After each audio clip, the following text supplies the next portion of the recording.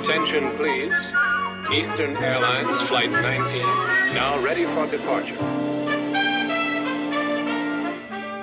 Welcome aboard the Walt Disney World Express monorail. Now, ladies and gentlemen, we're entering the vacation kingdom of the world. There's enough land here to hold all the ideas and plans we could possibly imagine.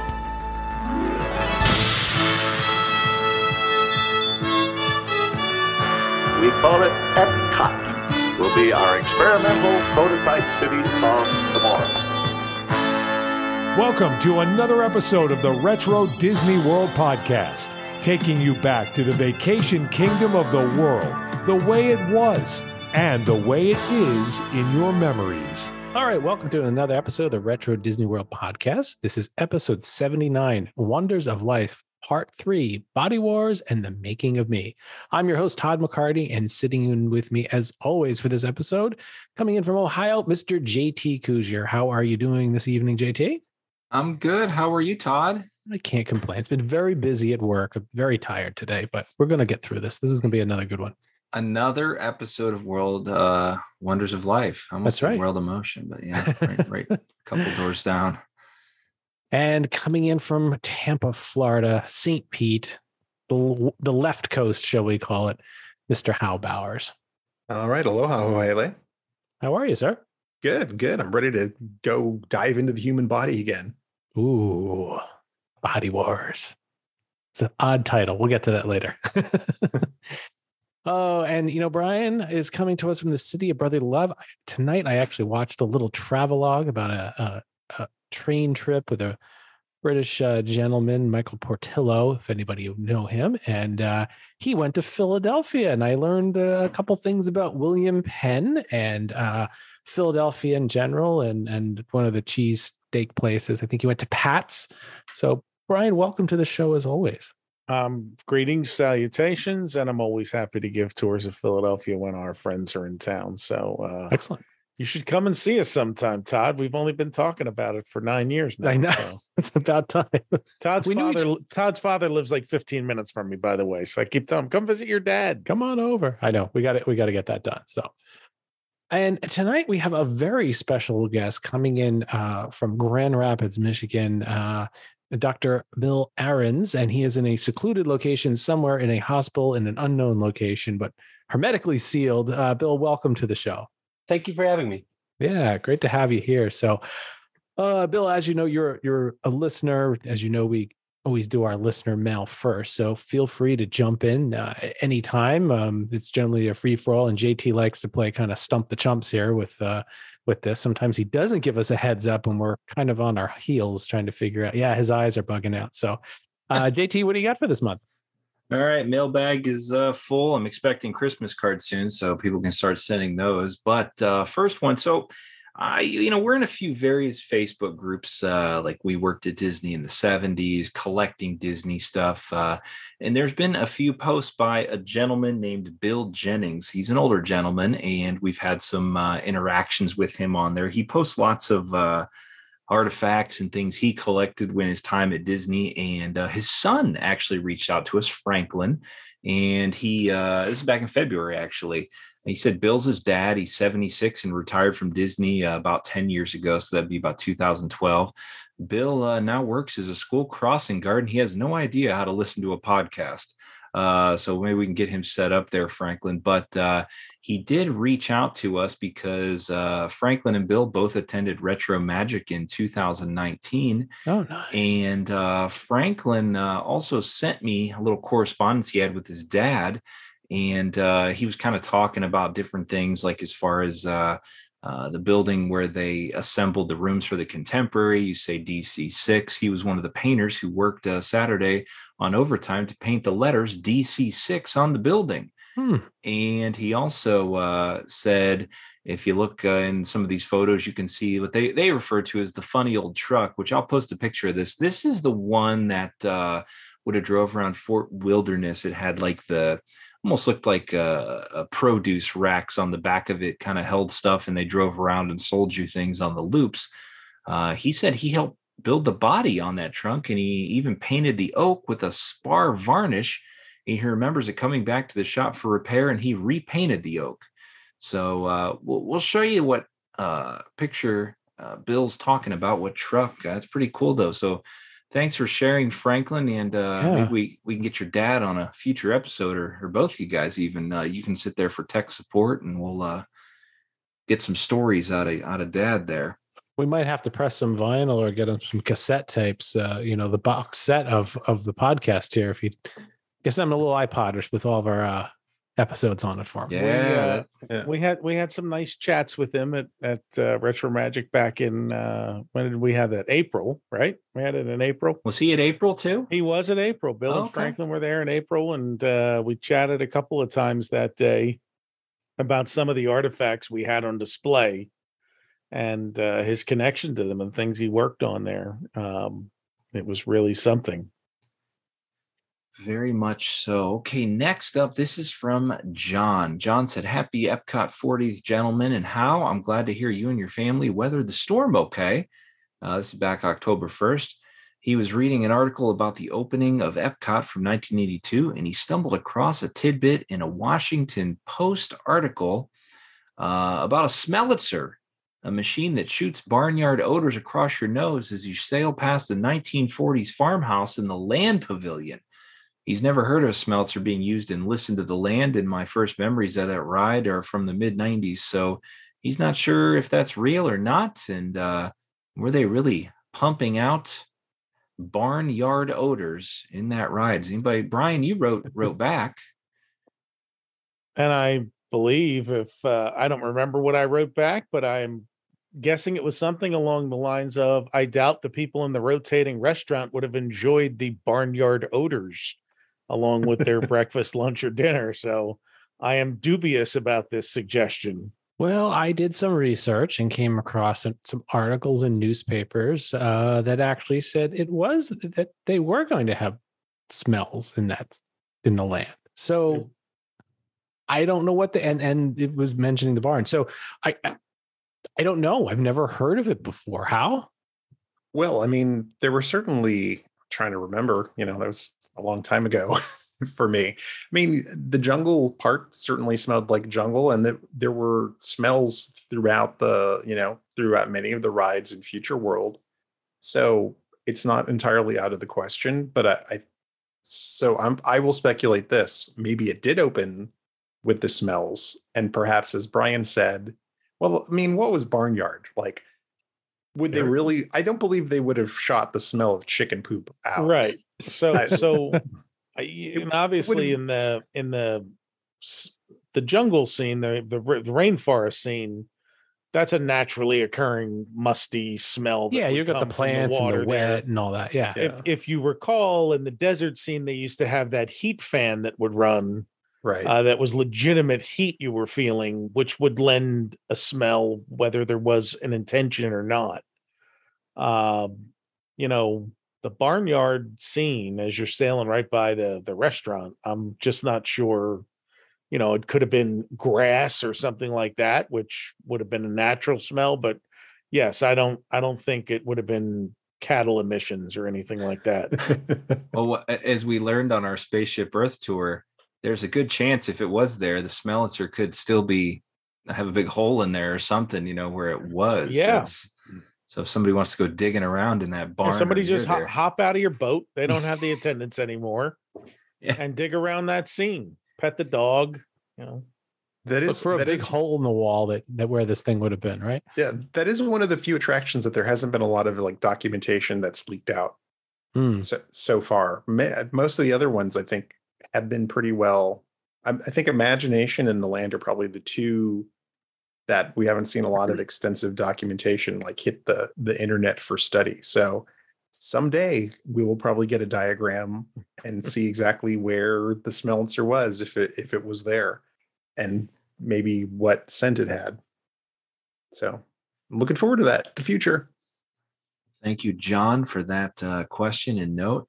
Next up is Scott Jensen. This one is hot off the press today. Scott just emailed us because in our last episode, or one of the recent ones, we brought up guests and listeners that have appeared in pictorial souvenirs and videos and things. And yes, Scott was in a video. He was on a must-do Stacy 7 things to do video. Okay.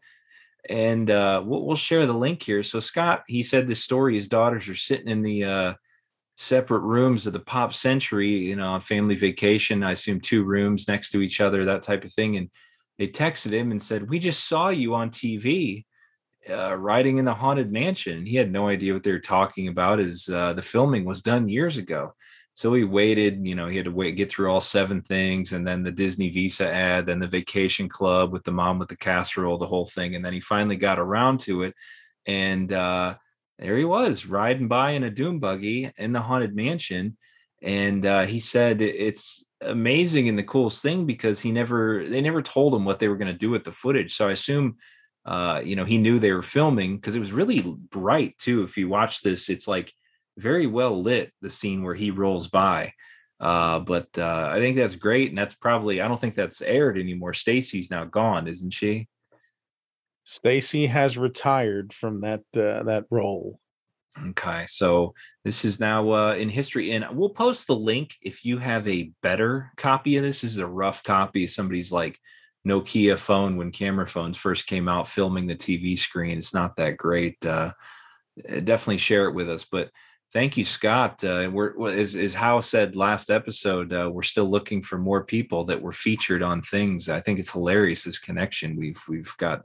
This is now the 3rd person that listens to the show that's been in a promo Disney World. So You think they were pointing at the hippo in this one? It was so fast. This was a very late 90s, like cut. Like, it was not it was very extreme angle type thing. It looks like it's also the second instance where a kid caught it and had to tell the adult, "Hey, you're in this."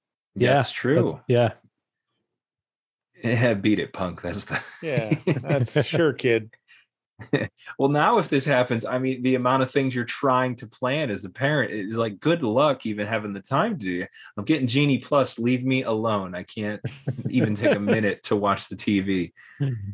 All right, last one here. And this is, I'm going to see if we can stump you guys, or we can get a listener out there. This is from Jim Collins. Jim Collins is very curious if we have any information of a potential time capsule at the Boardwalk Resort.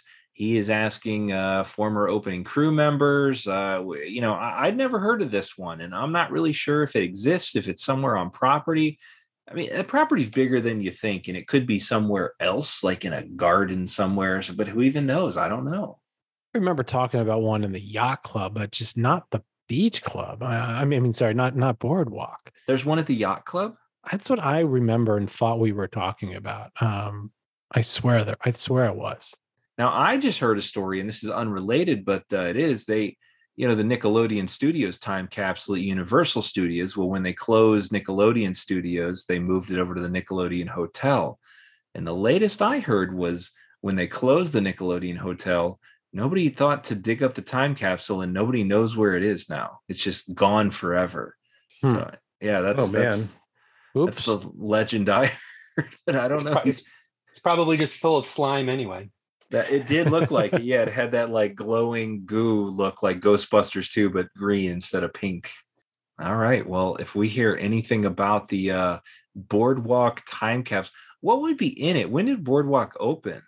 96, 94, 95. I think it was 96. I think we covered that in our in the article, in the episode where we talked about Crescent Lake, and it's the late, that it was the last thing there as they opened Yacht Beach and the Swan Dolphin.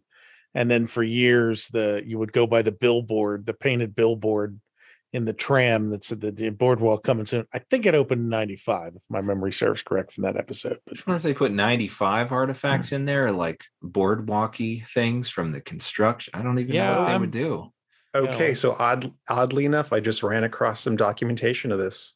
Whoa. Okay. So the resort opened on July 1st, 1996, and it says, this page says, the crystal globe at the bottom of the hippocampus Electrolier Chandelier is a time capsule scheduled for opening during the 50th anniversary celebration.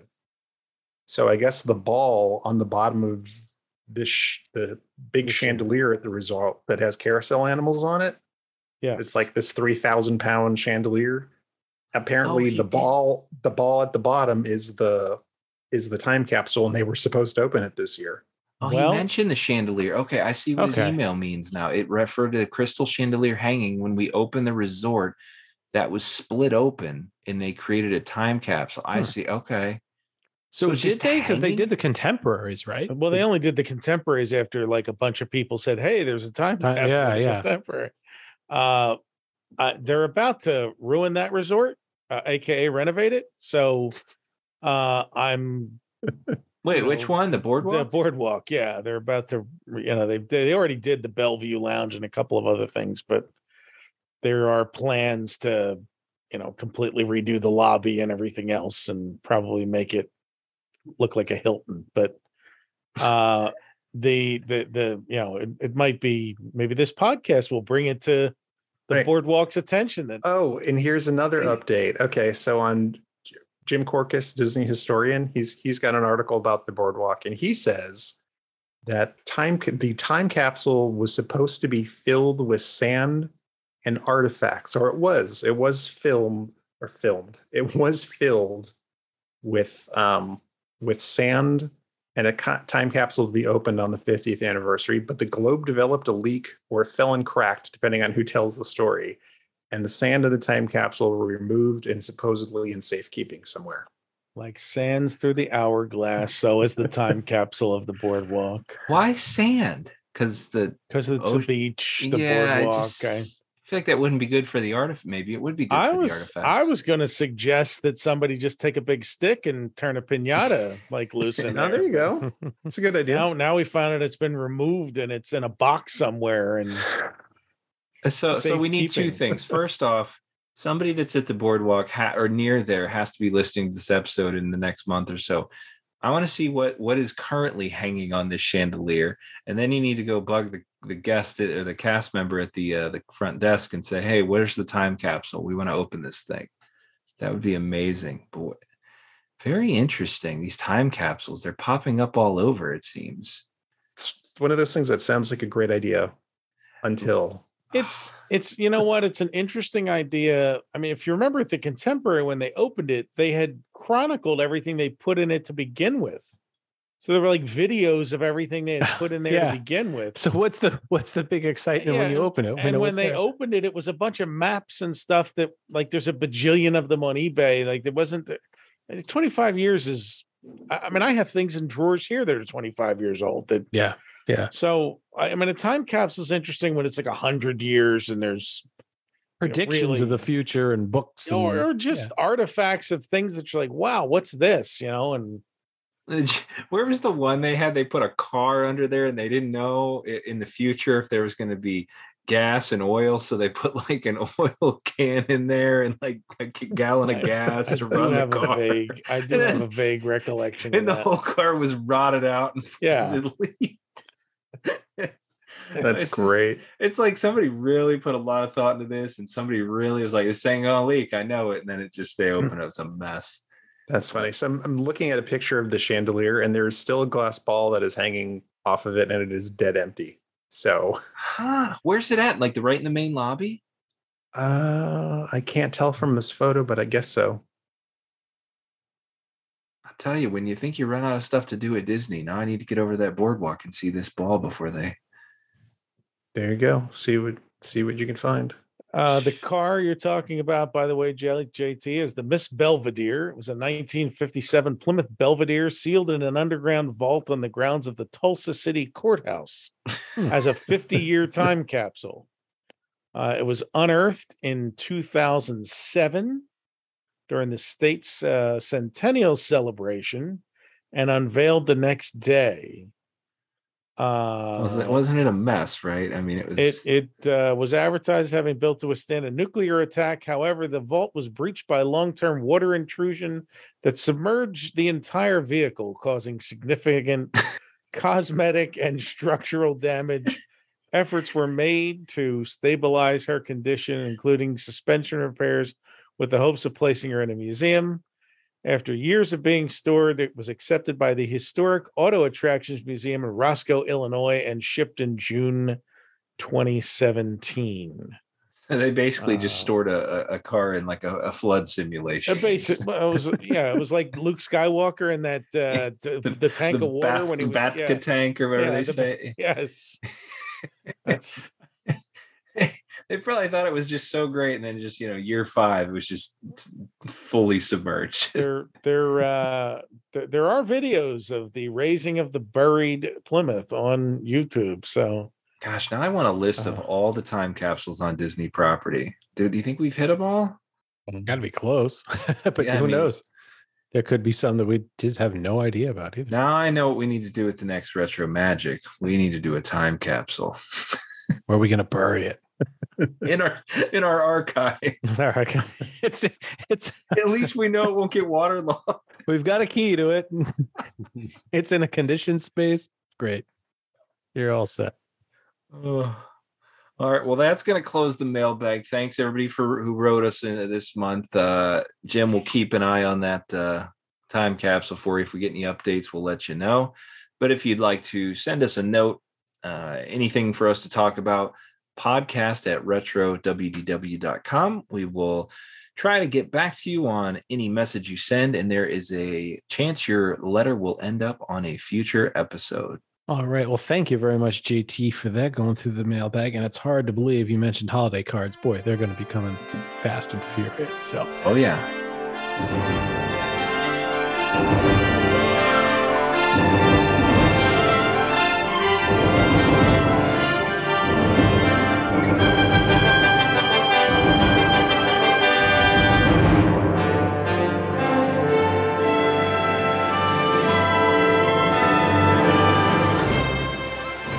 Well, it's on to this month's main topic, and it's amazing that we are in episode 3 of Wonders of Life. There is so much to unpack in this very small but very large pavilion. So those of you who have listened, episode 1 was all about the history behind the creation of the pavilion and the thought behind it. In the second episode for Wonders of Life, we walked through the pavilion, discussed the dome and the arch, as well as all the different little small exhibits you could do inside and feel and touch and sensory things. And tonight we're going to go on to a theater that was inside the pavilion called The Baking of Me with Martin Short. And then we're also going to go into the depths of Body Wars. And I got a lot to say about that because I was excited to go on it years and years ago. But how, just as you've been doing for the past couple episodes, I'm going to turn it over to you, our fearless Wonders of Life leader. So you are the commander again in chief of this episode. So take it away.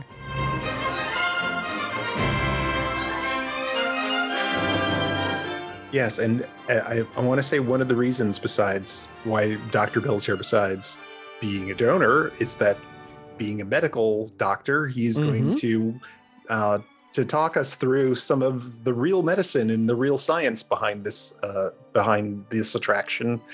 And we had a pre-call and we had a ton of fun talking about the possibilities of what was kind of real and not real. So he's going to be jumping in and giving his thoughts and on tidbits and some of the terminology that was used and the reality of it. I'm so excited. I didn't even connect the two till this very moment, till you said that. Why he's here and he's sitting at a hospital. And look at this. This is amazing. You see all the syringes behind him, JT? He's going to show us exactly how it works. He's got a really big one, too. Is he shrunk? I do have to say, so I first experienced Wonders of Life and Body Wars as like a 15-year-old kid. And it's hard to look at it as an adult now and objectively, because as we'll find out, they definitely took some liberties with a lot of things in terms of scale, but it was still darn entertaining. Oh, I can't wait to get in the scale. That's going to be great. Have you been to the Sci-Fi Dine-In, Dr. Bill? Yeah, I actually just ate there last month. My son and I were down there, and we had a front row seat. This may not be real medical question or not. Is there any truth to that guy that keeps growing and they've got that big syringe and they're trying to, and he goes, I can't stop growing. And then Well, it's about as accurate as Body Wars, I would say. Okay. All right, let's on with the show. Moving on. They're only trying to help him, JT. It's true. I love when they run up with that full speed, Yeah. 2 full grown men. And then he picks it up and he throws it, and it just like a lawn, it just pierces like a dart. Yeah, the guy. Impales him. Oh goodness. Yeah. I think his issue was nuclear in nature. I think that's why he was exposed to radiation, and then every clip there had something to do with radiation. Yeah, that's true. it was the 50s. That was a big thing. All right. So on the first episode in the series, on the Life and Health Pavilion, we discussed Rolly Crump assigning Imagineer Frank Armitage to concept to design an attraction that was the spiritual successor to Disneyland's adventure through inner space. And instead of an omnimover through the microscopic world of the atom, it would be a trip through the human body with full-scale sets replicating human organs, like the heart and lungs. So about a decade after the Life and Health Pavilion was abandoned and reborn as Wonders of Life, this concept of an attraction taking guests through the human body was revived. But this time, they decided they would use the same flight simulator technology that made Star Tours at Disneyland hit in 1987. And during the opening, Marty Sklar would explain that the technology needed to make full-scale moving sets depicting organs and lungs was impractical, and that the 70 millimeter film and motion base of the Advanced Technology Laser Application Simulator that they developed with Red Fusion Simulation in England finally made this kind of attraction practical to produce. Disney selected Leonard Nimoy to direct the live action portion of the film in the pre-shows. And we were talking about this a little while ago, and we think it was probably due to his box office successes directing Star Trek IV: The Voyage Home in 1986, and then 3 Men and a Baby for the Disney-owned Touchstone Pictures in 1987, which was actually the highest-grossing film for that year. And rightfully so. Yes. And in addition, Nimoy's experience with the Star Trek franchise was considered a valuable asset, as the attraction would be set in a futuristic organization with a very similar style to Star Trek's Starfleet, as seen in the 1980s films. Like, even the costumes were kind of reminiscent, with like the red jackets looked a lot like the Star Trek films. So the idea of shrinking down people and sending them to the human body was pretty well known to the public in 1989. In 1987, the movie Inner Space, produced by Steven Spielberg and directed by Joe Dante, was an entertaining comedic farce in which a down-on-his-luck Navy pilot, played by Dennis Quaid, piloted a miniature submarine accidentally injected into the body of a neurotic grocery clerk, played by Martin Short. Test pilot Tuck Pendleton wants to make history.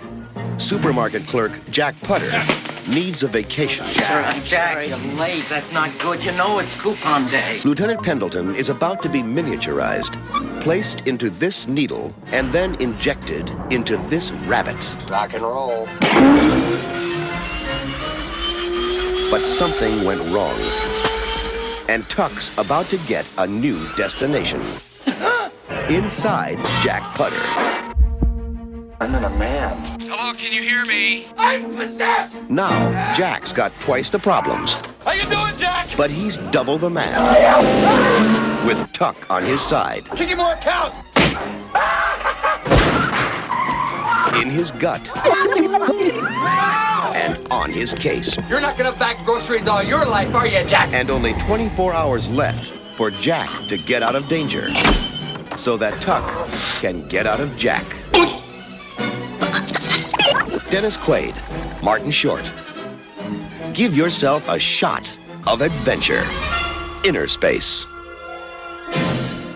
But that was a fantastic movie. I don't care what people say. It is underrated, and I loved it growing up. And I know, Brian, you've seen it. We talked about it. We've talked about it on here. And Meg Ryan, Dennis Quaid, great film. Great film. A lot of fun. Bill, does the doctor have any comments on the validity of that? I haven't. I remember seeing it that summer, and the thing that sticks with me is how they tapped into the auditory nerve with some sort of device so that he could hear. Right. I just remember it being like a harpoon, and I remember that being disturbing to me. So, well, it was disturbing to Martin Short too, as he writhes in pain when they did it. Ah! Yeah, and isn't it funny that Martin Short will now end up like in a film adjunct to another film about shrinking down? It's just this weird set of coincidences. And I found out doing research that that film did not make a lot of money. I think it cost him like 60 million to make it. It only took 40 million at the box office. But wow. it was the number one movie on VHS when it was released. So it ended up doing a great business on VHS, and it kind of saved it. But at the time, Joe Dante said he was really disappointed that the movie didn't do better at the box office. And he was afraid, oh, I'll never get to do another like big movie now because that like tanked me. But no, he did just fine. George Lucas's company, Industrial Light and Magic, which created the ride film for Star Wars, also won an Academy Award for their work in inner space. So it's not surprising that they were chosen to create the ride film portion of Body Wars. And we'll talk more about that kind of on the backside of our episode. So the true inspiration for Body Wars is the film Fantastic Voyage, which was released in 1966 by 20th Century Fox. That was actually, there's a big Disney connection with that film. It was actually directed by 20,000 Leagues Under the Sea's director Richard Fleischer, and with production designed by 20,000 Leagues Under the Sea's Nautilus designer and Disney legend Harper Goff. So there's a real big connection there.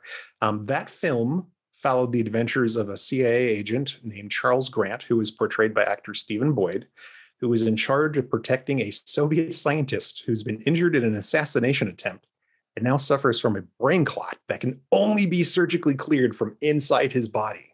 So Grant has to lead a surgical team from a secret organization, CMDF, the Combined Miniature Deterrent Forces, to remove the clot in less than 60 minutes, which is the length of time that the group can stay miniaturized before returning to normal size, after which they'll be attacked by the body's immune system or potentially kill the defecting scientist who holds the knowledge about how to stay miniaturized indefinitely.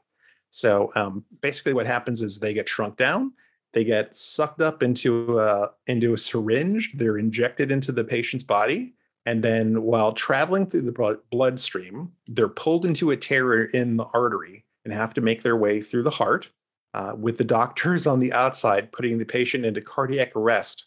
So the submarine is destroyed by the pressure within the beating heart. So that's an interesting difference between Body Wars and that. The ship's communication system mysteriously malfunctions, but the scientists can track the submarine's nuclear engines remotely, so they kind of have an idea where it is. Now, it's interesting. There's like a series of things that kind of go wrong, which ends up being something somewhat like Body Wars. So they discover a leak in the ship, and then the crew has to make their way into the lungs to replenish the ship's oxygen supply. There is an accident, and the ship makes its way into the inner ear, where a crew member played by Raquel Welch is attacked by antibodies and must be rescued by the crew, who have to pull them off of her wetsuit with their bare hands when they get her back inside of the sub. And then finally, the crew reaches the brain with only 6 minutes remaining before they deminiaturize. So while the doctors use a laser to destroy the blood clot, the saboteur is revealed, played by Donald Pleasance, who you may know as Blofeld in the Sean Connery James Bond films. He tries to ram the sub into the now repaired clot to kill the scientist once and for all, but he's thwarted by Grant, who lasers the ship, which crashes harmlessly in a different part of the brain. Like, I guess that would be harmless. I don't know. And the remaining crew escapes through the patient's tear duct with only moments to spare. And the reason I mention this is because on Body Wars, we follow a nearly identical route through the body in a very similar sub, have to save a female scientist from being attacked by a white blood cell, and extract a needed resource from the body in order to survive and complete the mission. So if I'm not saying Body Wars was a ripoff of Fantastic Voyage, but I'm not saying it wasn't a ripoff of Fantastic Voyage. It was certainly inspired by it. Particle Reduction Technician Harris. That's Particle Reduction Technician Harris. Please contact Bay number 1. So let's kind of set the stage. Our story is set sometime around the year 2068. Matt, Miniaturized Exploration Technologies, has developed a series of probes that can be shrunk down to the size of a single blood cell to explore the body.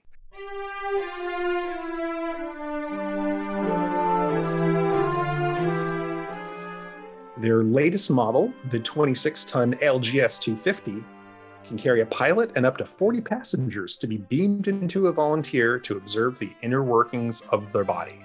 Attention. All personnel planning to explore the tympanic membrane, please report to briefing room 117. They had a little backlit display outside if you waited in the extended queue, which you probably did when the attraction first opened because the lines for this thing were humongous. And it had this little timeline of first they put in an unmanned one, and then they put in a larger unmanned one, and it went to this part of the body, and then they did one with two pilots, and then finally after it was perfected, they could do a version where tourists could go and experience this as well. Attention! Miniaturization of probe Sierra 657 now commencing in Bay 3. We have miniaturization and successful entry into the occipital frontalis muscle. So we get into line, and the first thing we do is go through 2 dermatopic purification screens. Attention all observation team members. Before entering a body probe vehicle, you must pass through a level 1 and level 2 dermatopic purification screen. Thank you. So I'm going to ask how these look very much like a Star Tours line. It's very much. There was a lot reused here, and I noticed as a kid when I was going up, I was just like, this looks like the grate and things behind us, So I'm going to ask what dermatopic is, because I think that's a legitimate question. I suppose they're just saying they're cleaning all the microbes off you, this surface of you. Right, because we'd want to be clean before we get shrunk down to go inside, right? Absolutely.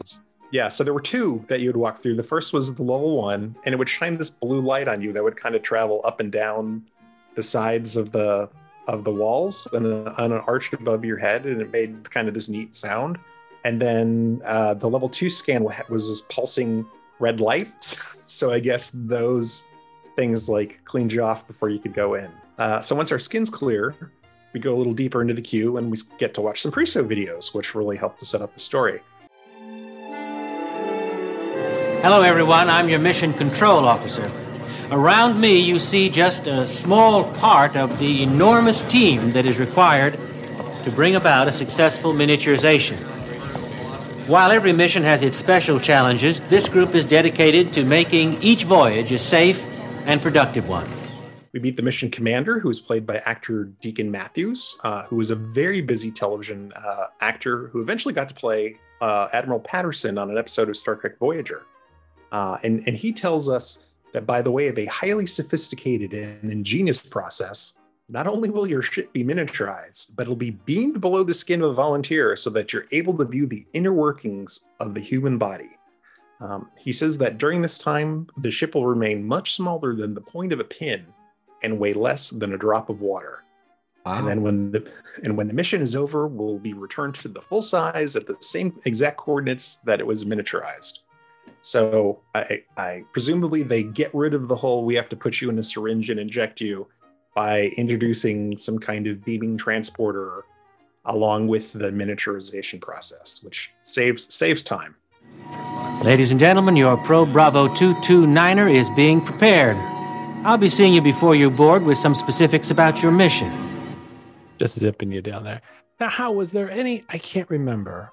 We've talked about this before, how this, in amusement park rides, it's always, we need you as volunteers to get on this ship, right? We've talked about this. Like, why would you send 75 unaccredited people, not doctors like Dr. William, here, let's just send you into an unknown. And by the way, you're going to help us do something that nobody else can do. Yeah. Well, there's always there's a series of tropes of why you're somewhere. It's like, it's either you're on tour. Yeah. So that's the Star Tours, Body Wars, Harry Potter. It's like, you're cleared as a tourist to be able to experience this. And then something goes and then something goes horribly wrong. Yeah, everything has to go wrong. Although, Pandora Flight, it's not too wrong, right? There's nothing. It's just no. Actually, that's one of the few things where they don't do something goes bad. That was kind of intended. But I think the idea was that we were we were on a very low level mission on this one. You'll be assigned to a routine mission in the subskin region, a relatively safe area in the body. Don't worry, there will be plenty for you to see. Yeah, it was a splinter. Yeah.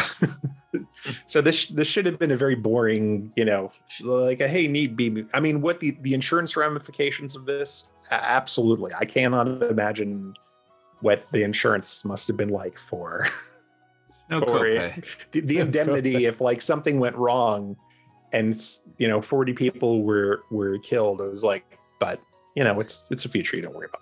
I noticed these people, they look very Star Trek-y to me. Very like the maroon, and the button-down outfit, the whole thing. Yeah, it was extremely, the look and feel was certainly extremely influenced by Star Trek and Starfleet and the look of the films at that time. Oh, for sure. I mean, I think that's, we talk a bit about audio and visual shorthands that are used to get audiences kind of familiar what's going on, since you very briefly get to see these things. And much like Mission Space was like, they sucked as much stuff as they could from the Mission to Mars movie to make it look, spacey. They, borrowed liberally from Star Trek in order to give you an idea that this is futuristic, like as much as they could. And this is that era too when they started. I mean, you're wasting 10 minutes or so just watching gobbledygook to before you get on the ride. It did. Well, it was a very long line, so it gave you something to do. Oh yeah, I love it. Yeah, it reminds me of Lieutenant Dan here. If you hear the words "go" for launch, you're gonna want to hang on. Yep. Cellular compression unit engaged. 3, 2, 1.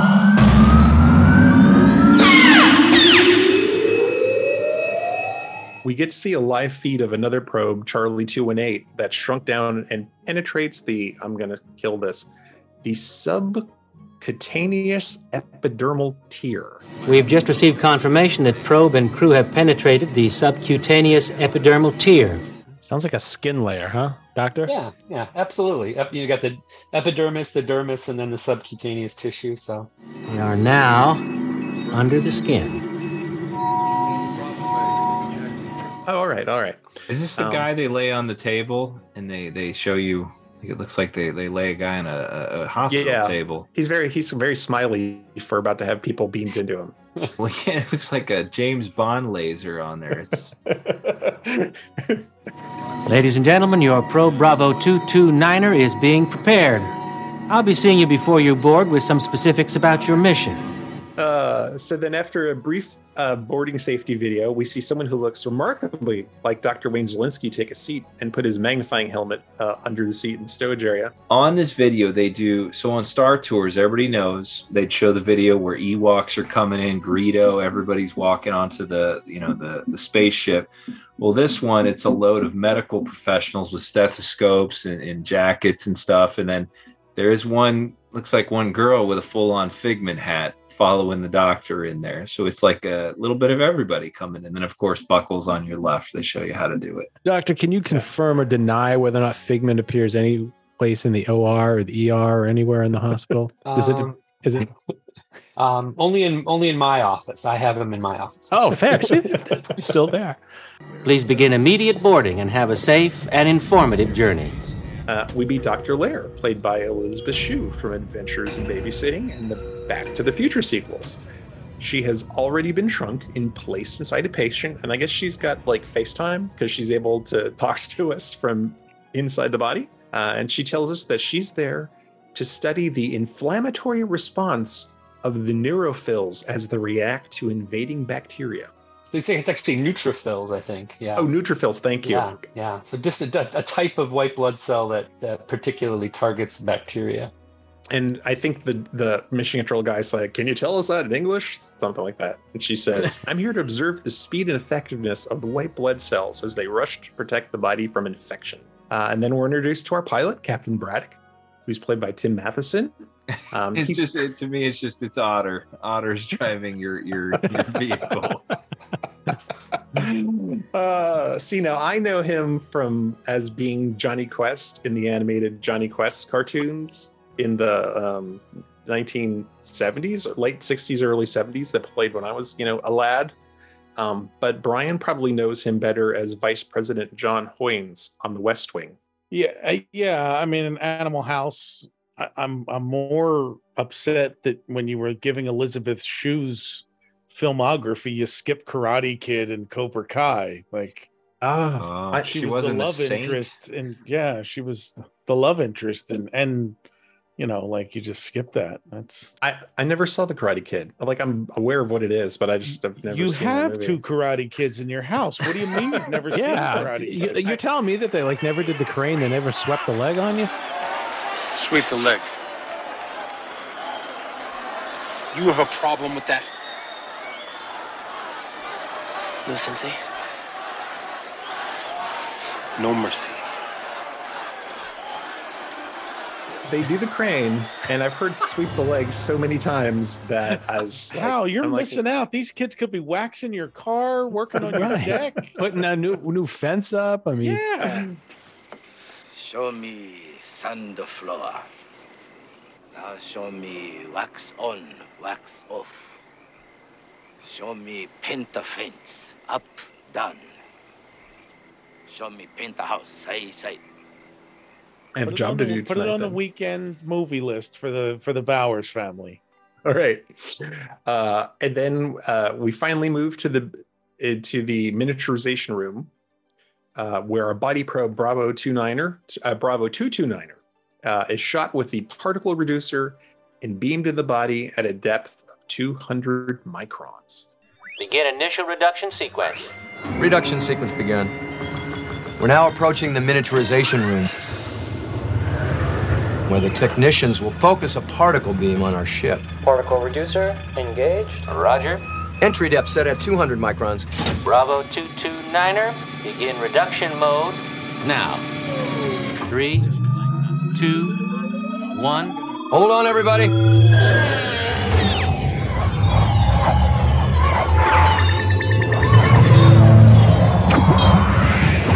Control, this is Bravo 229er. We're under the skin. Everything looks fine. Roger. So 200 microns, how deep are we talking in the skin there? Still pretty superficial, and I think I sort of alluded to that when we spoke on the phone, that I think maybe that's where some of the scale begins to fall apart too, because some of these cells are 10 microns, so you're stacking cells. It just seems a little bit off to me.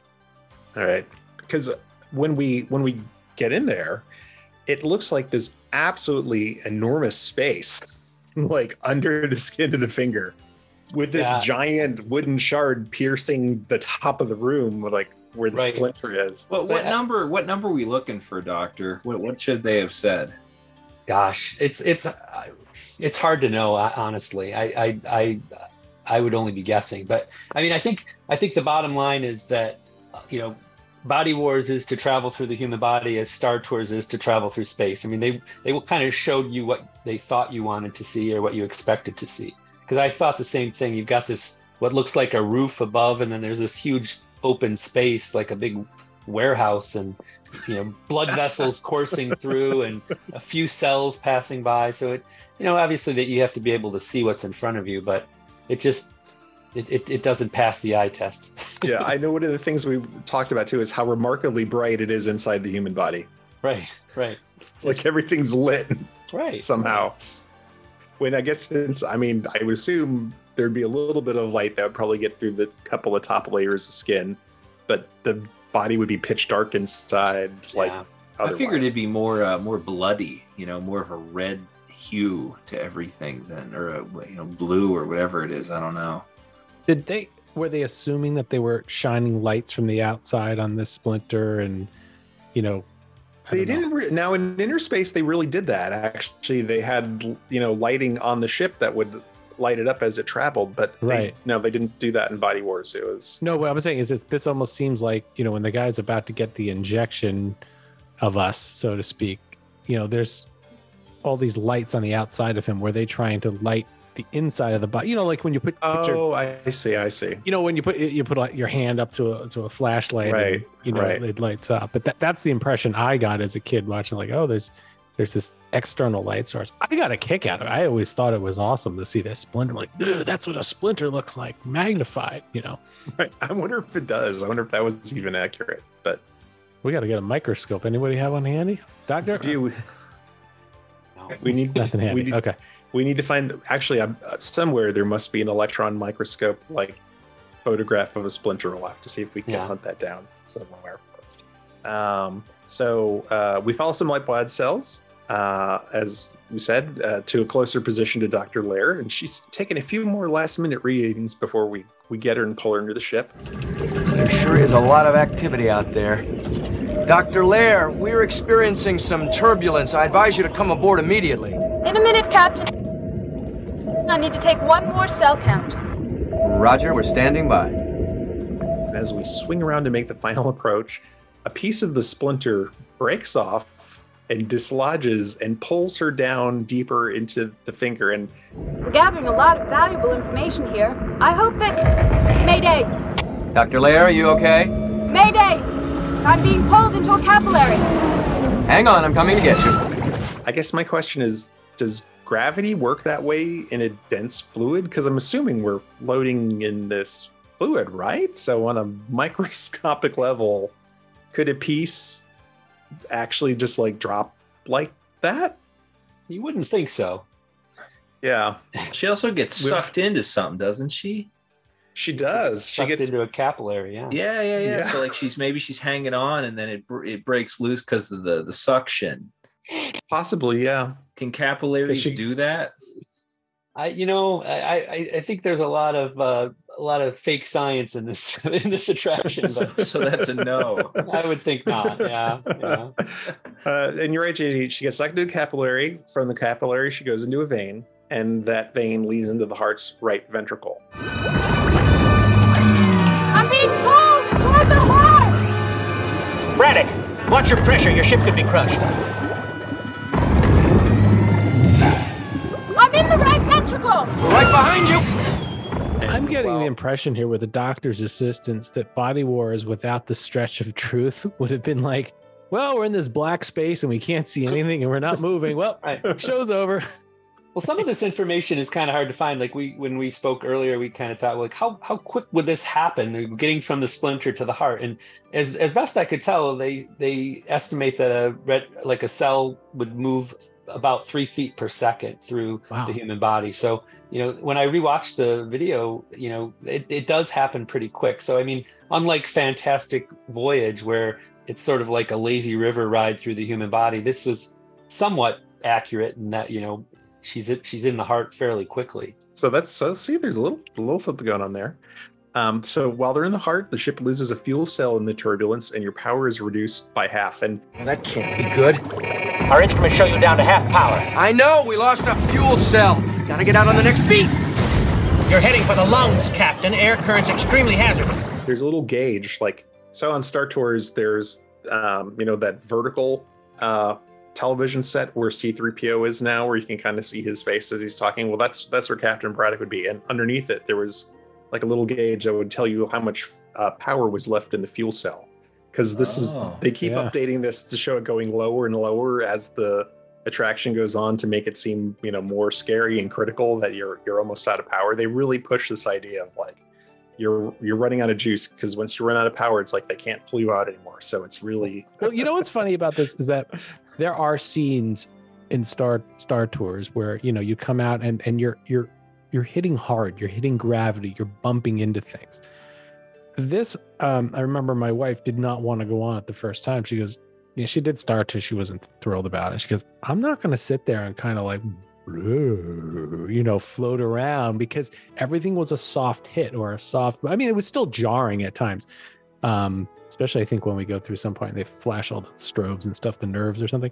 But anyway, when they give you those break or those rest periods between the events, they had this constant motion of loading and oozing through this space that it wasn't as, you know what I mean? It was a little sickening. It was very sloshy. Yes. Yeah. Sloshy. That's a great word for it. Yeah. And that was actually, as we get there, we'll talk about like the worst spot in this and how it was edited, because people were getting sick They were definitely showing us the inside of their bodies. Yeah. Really? We edited. They changed this. This was actually altered a few months into the attraction's opening. Yep. Wow. So let's see. Oh, okay. So we lose the fuel cell, reduced to half power. Dr. Lair is propelled out of the heart and into the lungs, and our body probe follows. And we lose another quarter of its power in the process, so we're down to 25%. And we find Dr. Lair in an air sac being attacked by a white blood cell. Doctor, I've lost you. Where'd you go? I'm in an air sac. I need some help here. I'm being attacked by a white blood cell. Which I this is a kid. Like it was like he was tugging on her and pulling. I love right. It's got tentacles, and it's like got two tentacles, and it's reaching up on her. For a foreign body in the body. I mean, so how accurate do white blood cells have tentacles? Because in Fantastic Voyage, it's kind of like you're being surrounded in order to get it. Do you know anything about the mechanism of how white blood cells actually work?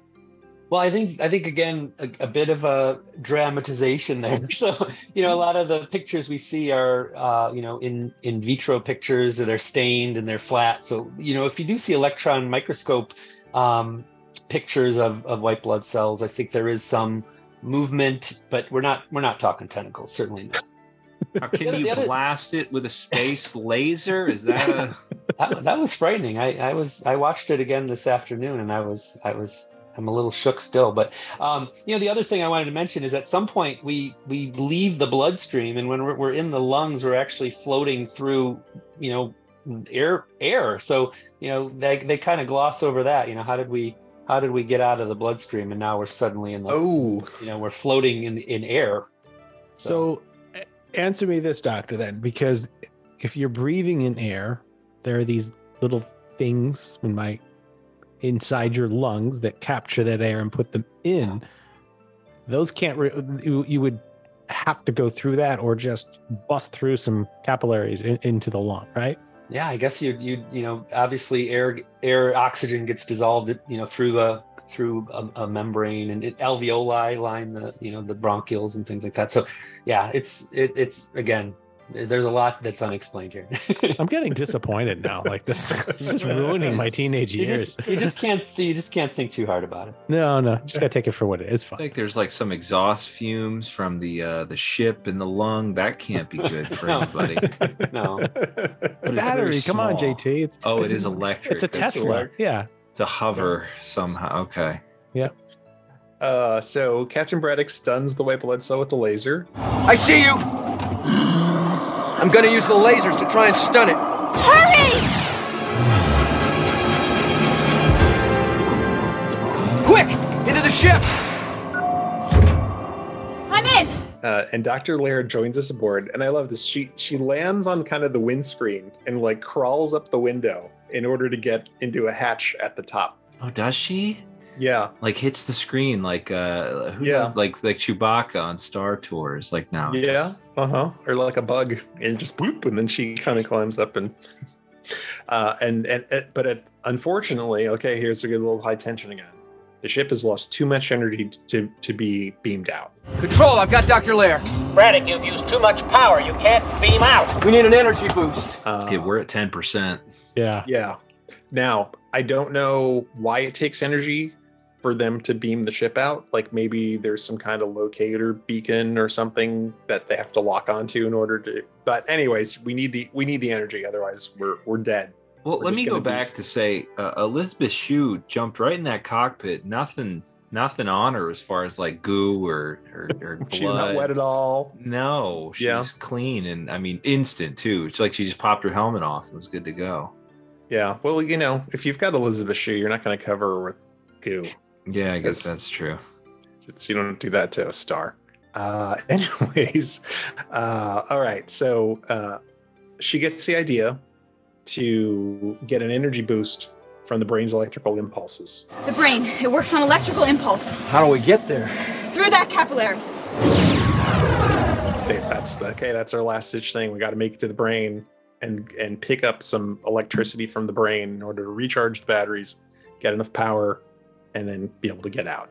So amazingly, she knows exactly where to go. She has been picked up, tossed, thrown around, but somehow she actually has this mental map of the entire circulatory system in her head and knows exactly where to go. So she says, go through that capillary. So they go through the capillary. They go into the heart's left atrium.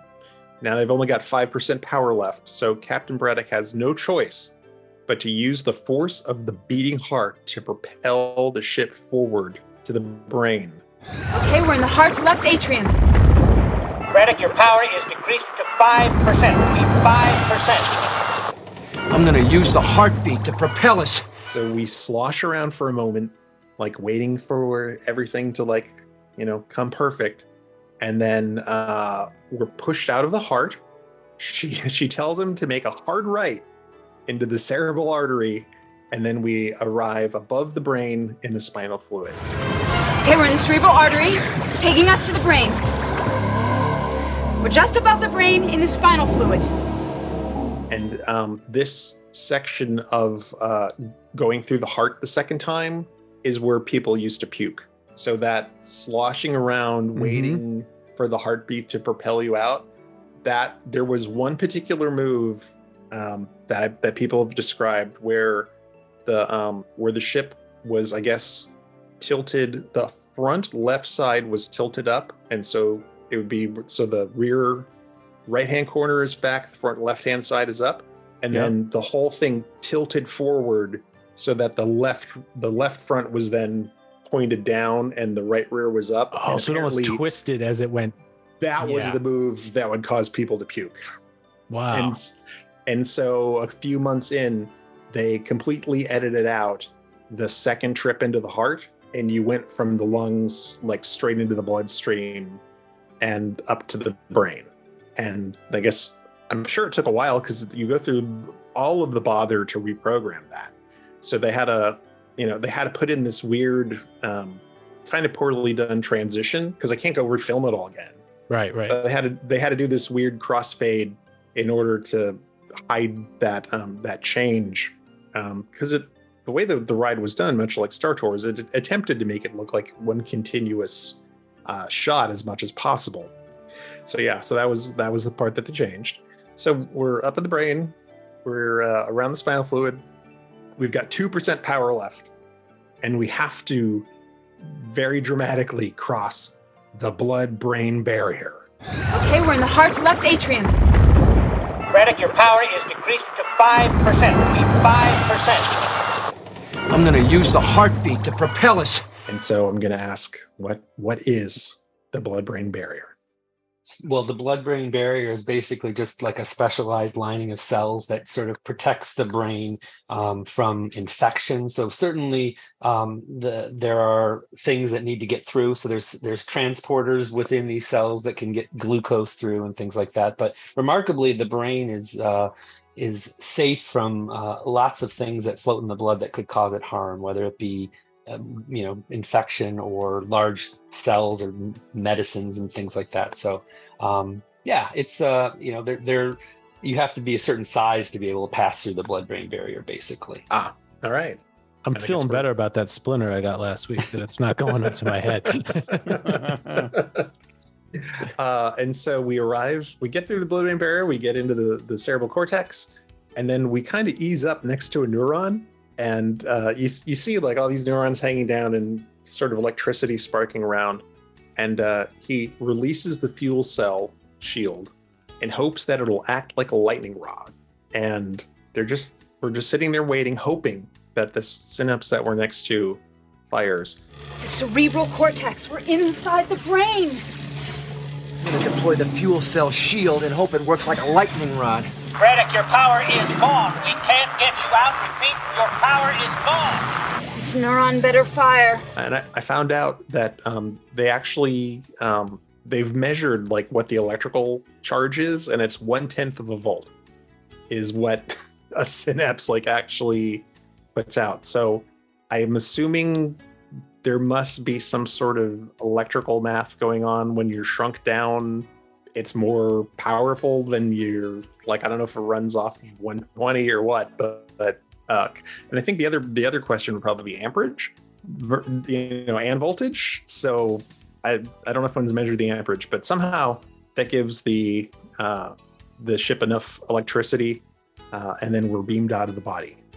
And and I found out that in the synapses, I guess the tunnels and the pores they're like the synapses are less than 100 nanometers from each other, so it's a pretty densely packed, I guess, area of the brain.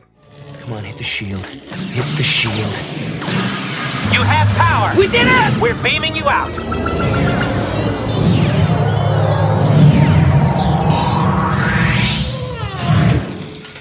We're rescued.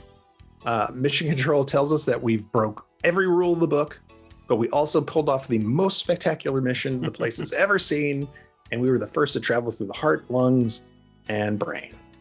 Do you realize what we just did? I'll tell you what you did. You broke every regulation in the book. Control, we were the first to go through the heart, lungs, and brain. You also managed to pull off the most spectacular mission this place has ever seen. Congratulations. Thank you, Control. An observation is somebody who had been on Star Tours as a kid. I got excited about this. I knew it was the same simulator technology. I remember coming off of this and kind of being like bummed out. Like Star Tours just had more oomph to it. I still would always go on the ride, don't get me wrong. And I don't know, it was I think it was really neat for them to use a technology like that again. And we've never seen it. It's surprising Star Tours is still going. This is gone. But it's surprising that technology, it's not exciting anymore because the screen is so small. If you put that technology, kind of like what the Simpsons and Back to the Future ride used to be in Universal, where you've got that in a big screen, it could be really different. But I think they're also, they induce the body to do things it shouldn't be doing too. Seem to be very careful. I don't know. I it's just my own personal recollection of it going on and being like, yeah, I'll still go do it again. But I didn't feel like I white knuckled myself as much as I did on Star Tours at the time. Yeah. You know what else is interesting is I remember when they opened Body Wars and Star Tours was under construction, there was always this rumor that Met had insisted in the contract that that Wonders of Life and Body Wars had to be open for a year before Star Tours could open. So that way people would want to go on Body Wars and wouldn't want to go on, because really as kids, we wanted Star Tours. It's like we were aware of it at Disneyland. That was a big deal to and it's Star Wars, right? Right. And the title too, Body Wars. Where the heck does that come from? Is it trying to get? There was no war. That's the thing, is there was no fight, or was it I don't know. Well, you're kind of, so that as we said the last time, that name actually, the head of Met came up with that. Yeah, I think they were just looking for something, short and sweet that at least made it sound thrilling, rather than the incredible journey within. All right, Doctor, but tell me, do you think it would have been more exciting to fight some, evil virus coming in and having lasers on the ship and being able to take him out? I think they did a fairly good job of showing multiple settings, making it, because like you said, it could have just been going through one artery the whole trip and dark and lots of red blood cells obscuring your view. So we got to see the lungs, we got to see the brains. I think at this point there wasn't it wasn't really well known that there was your body was run on electricity. So I think I think that was kind of a new concept for a lot of people. Looking it up, so Body Wars opened on October 19th, 1989. Star Tours allegedly opened on December 15th, 1989. So that was only a couple of months between them, not nearly a year at all. So, so it appears like that rumor of the 1-year contract would have been completely false. It was good, right? It's fun. No, I still enjoy it. Absolutely. Yeah. It was no Star Tours, but who didn't want to blow up the Death Star? Everybody wanted to be on the trench run. Legitimately, when Captain Rex says, "I've always wanted to do this," that is exactly what everybody what you're thinking was thinking on that ride. So yep. No, 100%. So a couple other quick fun facts. So one of the miniaturization technicians was actually played by Leonard Nimoy's cousin, Jeff Nimoy, in the pre-show.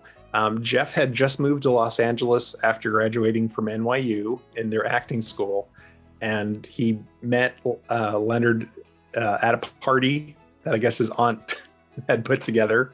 And Leonard said promised Jeff that he would cast him in some role in his next film so that way he could get his SAG card. And it just so happened that Body Wars was the next thing that he directed. And so Jeff Nimoy got his SAG card because he ran into his cousin like at a party. Look at that. You had a question about the actual footage of Body Wars. CGI. So that was done at Industrial Light and Magic.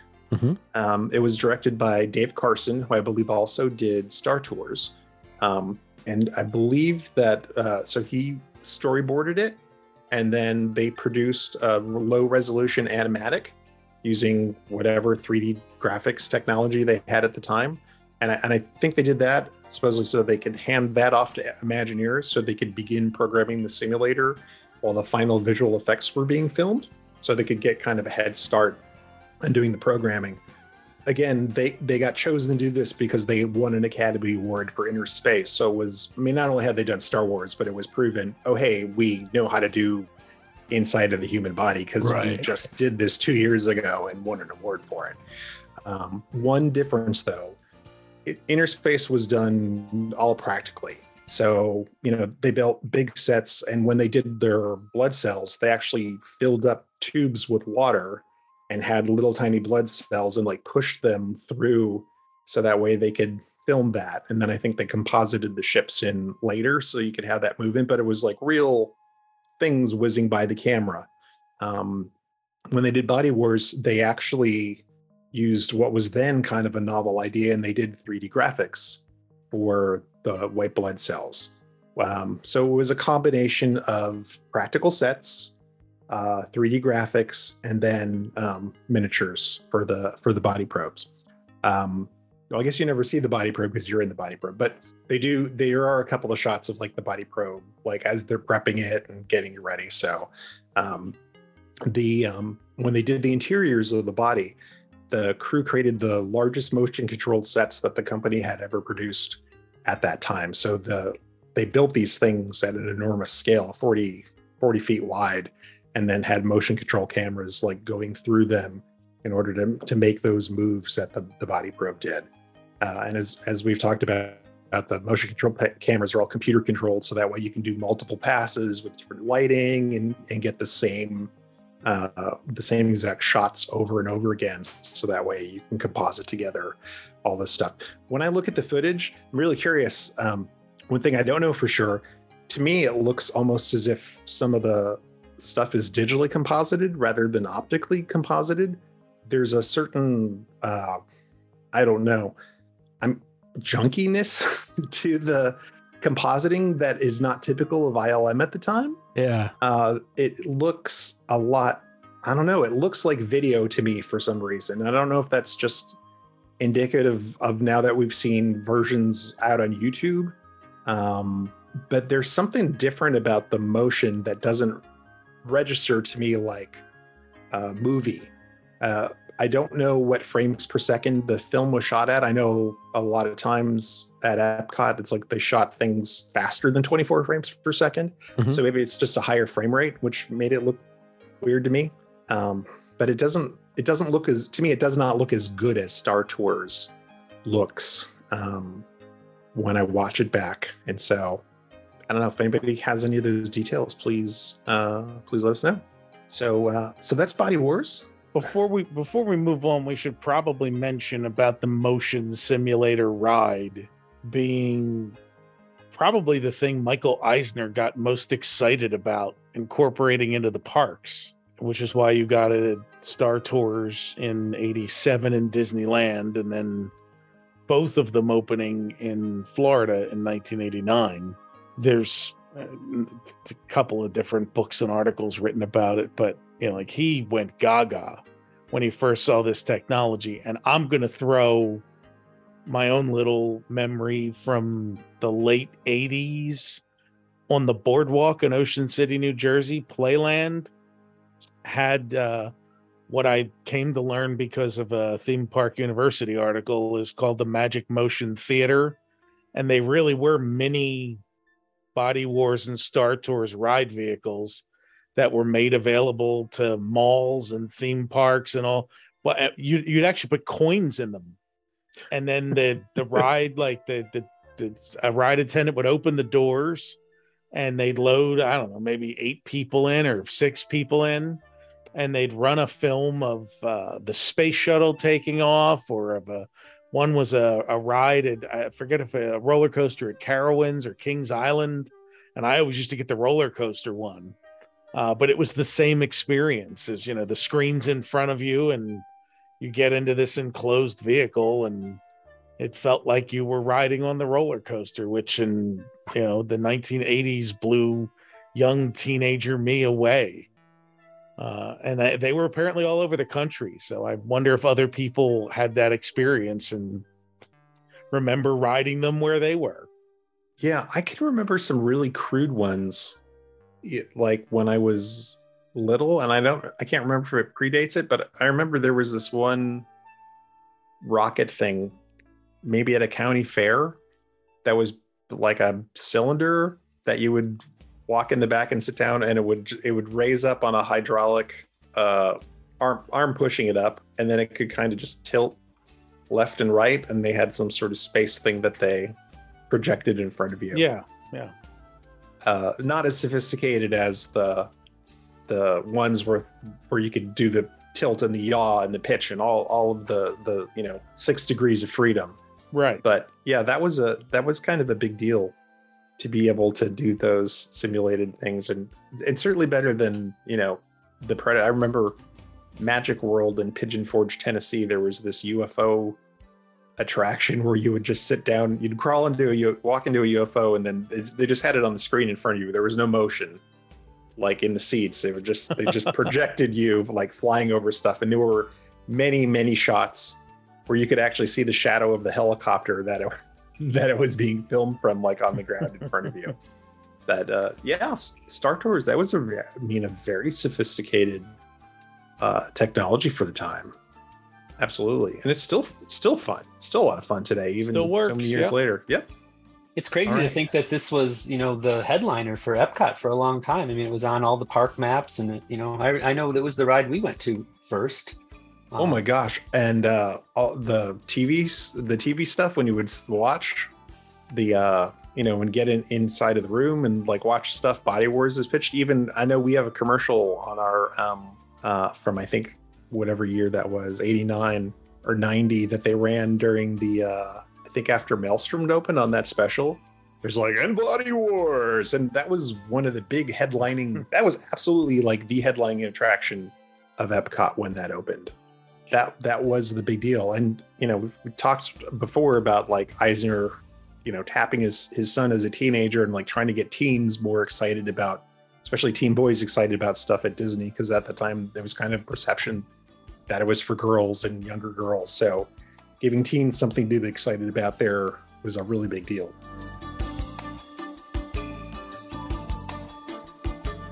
So let's shift a little, and let's talking about another movie with a non-moving theater called The Making of Me. And I think if it was a moving theater, it'd be very interesting. So there was an issue of Eyes and Ears that was published just before the attraction opened, and they said that the film would be called It's Our Baby. And it was described as an emotion-filled motion picture telling the story of a young married couple and the development and birth of their child. And I don't think that's actually what we got. I mean, it's kind of along those lines. But really, what I guess kind of happened was Michael Eisner had watched this episode of the television show Nova on PBS called The Miracle of Life. And we know it was originally aired on February 15th, 1983. It probably reran again, but he was just crazy about this footage that was shot by a Swedish photographer cinematographer named Lennart Nielsen. He did this incredible in utero photography of developing fetuses. I mean, again, I don't know how you light this, but like this photography that he did was gorgeous, and they built this PBS special around it. You know, I think he shot like 5 or 6 minutes worth of different times, and it was really the first time that people had seen, you know, what a developing fetus looked like. And so Eisner's idea is like, we got to get that footage, let's use that, but then let's wrap a story around it. So that way there's more of a human element that's attached to it. So we can show people this great stuff, but we can also make it entertaining. And apparently he had assigned some other directors and writers to this. And much like, you know, Jerry Reese coming in, taking over Cranium Command, the people that he had tried to do this, like, just weren't working out. Like, whatever they were doing was not blending and being entertaining enough. And so he finally turned this attraction into what ended up being a reunion for the crew of Moonlighting, ABC show with Bruce Willis and Sybil Shepherd. The entirety of the crew from that show ended up working on this movie. So it was written and directed by Glenn Gordon Caron, who was the creator of Moonlighting, produced by Jane Daniel. It used the same art director, James J. Agassi, same film editor, Philip Carr Neal, and the same construction coordinator on the sets, John Kersey. And what I think I've been able to figure out is that Moonlighting in its last season was kind of in trouble. And so the last episode of Moonlight, I mean, first of all, Bruce Willis had turned into a giant star. So like, he was not really interested in perpetuating the show anymore. And I guess he and Sybil Shepherd were like actually fighting in real life. They hated each other. And so the show, after 4 seasons, was coming to a conclusion.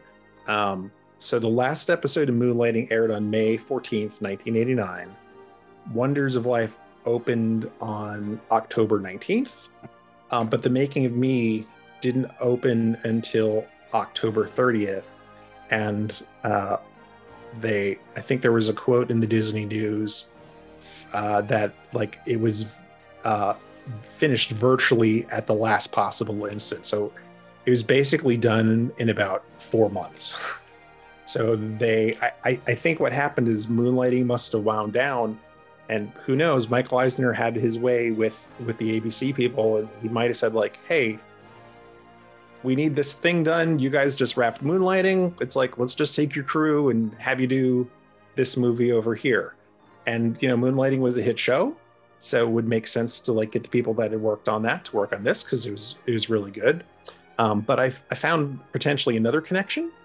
So there was an episode of the show that was shot and aired on December 6, 1988, called A Womb with a View. And it was about an angel having a conversation with the in utero baby conceived by the show's lead characters, David Addison and Maddie Hayes. There's all kinds of sort of similarities, not only with that, but also with things that would end up in the one Jerry did, Cranium Command, because there's so like Bruce Willis is in kind of just like this big black set, like in a giant bed, and then at some point there's like giant hamburgers as the characters are eating, like a giant hamburger comes down past him, like real built giant. And so I think if you watched that episode and you're looking for somebody that could work with this, you would probably say like, oh yeah, that guy, they can totally do that. We've done this already. I think we can make this happen. So let's start talking about the movie.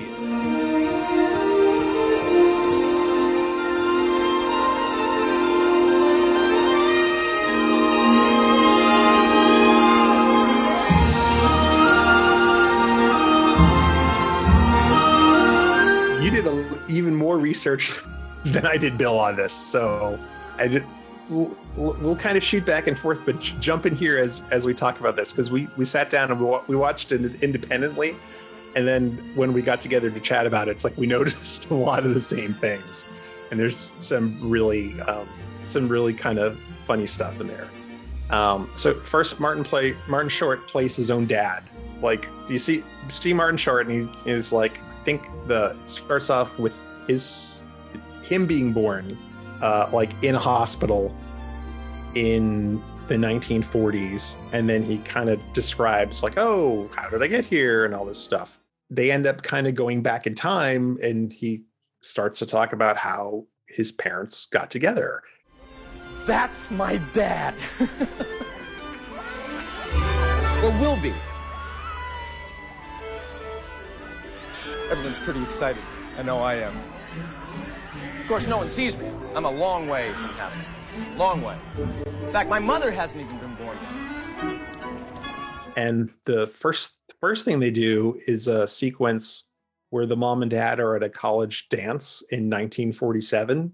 And my God, if this isn't ripped out of Back to the Future, I don't know what is. It is so reminiscent of when Marty's parents meet at the Enchantment Under the Sea dance, because they're there with separate dates, and then they see each other, across the room and fall in love. Is that? Yeah. It was pretty much note for note Back to the Future. Yeah. So I guess if it works, don't break it. And then Martin Short, they get married. The parents get married. Martin Short looks at the audience and he says, okay, mom and dad have met, mom and dad have married, and now mom and dad want to have a baby. Huh? Wait a second. And the parents actually turn and acknowledge the camera, break the fourth wall, and say no. And then they go on and do all of these things, that a young married couple might do. Like, they water ski, they enter a dance competition, and all this time Martin Short is on screen saying, and now you're going to do it, and they're like, no, and then they go on to the next thing. So there's this really funny back and forth. You mean you'd rather do this than have me?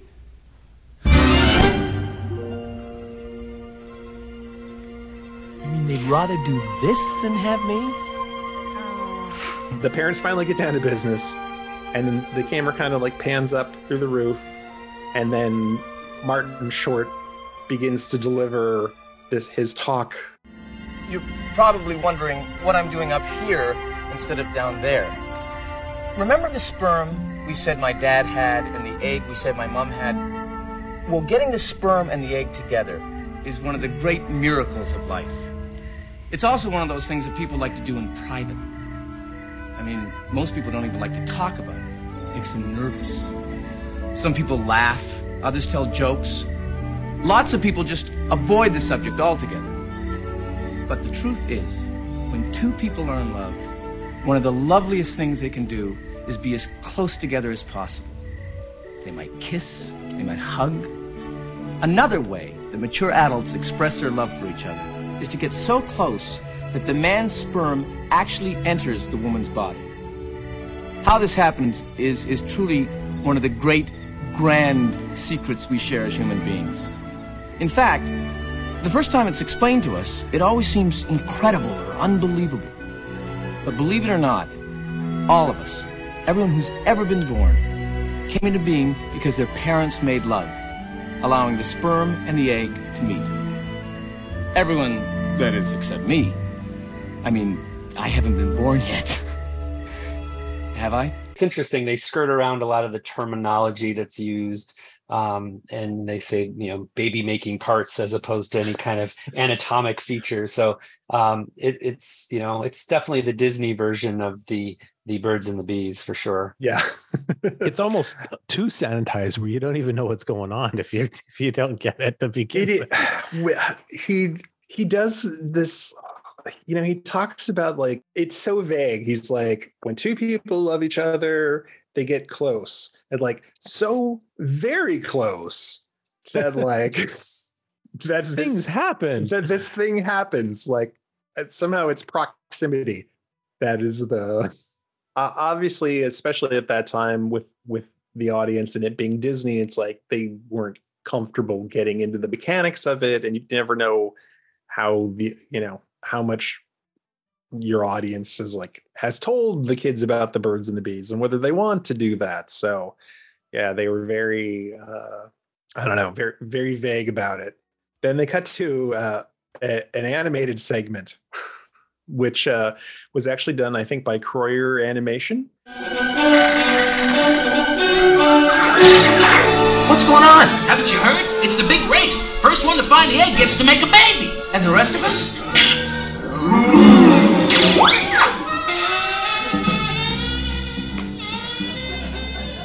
And what's interesting is that there's quite a few people that end up being very important to Disney and Pixar who worked on this. So Ralph Eggleston animated it. He ended up being a really key art director and especially for color for Pixar. So he worked on Toy Story doing storyboards, and then he ended up doing color mood boards for tons and tons of their movies. Toby Fusely was an animator. He did a bunch of work for Brad Bird on Iron Giant, and then later on in The Incredibles.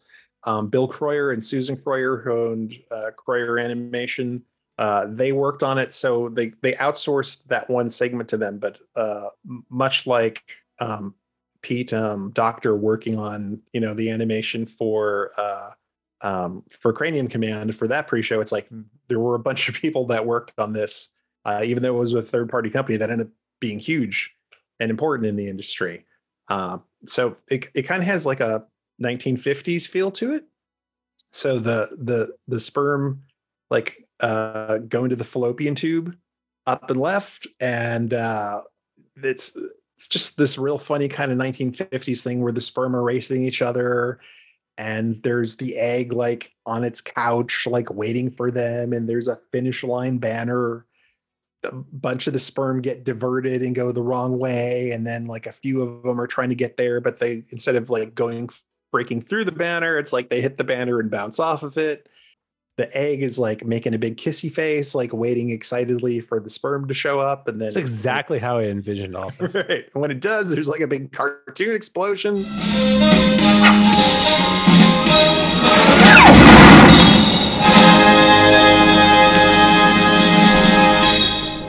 And yeah, so it's just really, really silly. And then I think while she's pregnant, they kind of casually drop in this message about how smoking affects unborn babies. They're watching a movie. The parents are watching a movie in the movie theater while she's pregnant, and someone sits down and starts smoking next to them, and they get up and leave, which I thought was an interesting little, because at the time, I don't know if people even considered, the hazards of smoking and pregnancy. So this would have been in probably, well, we know exactly when it is because the poster on the theater was what? 20,000 Leagues. Yeah. So 54? Yeah. So hard set at that time. Wait a second. What's that? Smoke? My mom wouldn't smoke while she was pregnant with me. Would she? She's got to know smoking, drinking, taking drugs. Those are all bad for little sprites like me. So eventually he's born. They actually did kind of very cleverly use real birth footage in this sequence, which I think was kind of another undone thing at that point.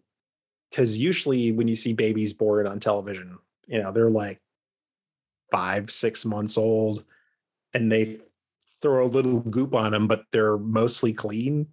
And I remember seeing this movie, trying to remember what age I would have been, 17, 18 or something, and the baby comes out and it's blue, and you're like, what is that? Because you've never seen anything depicted like that realistically before.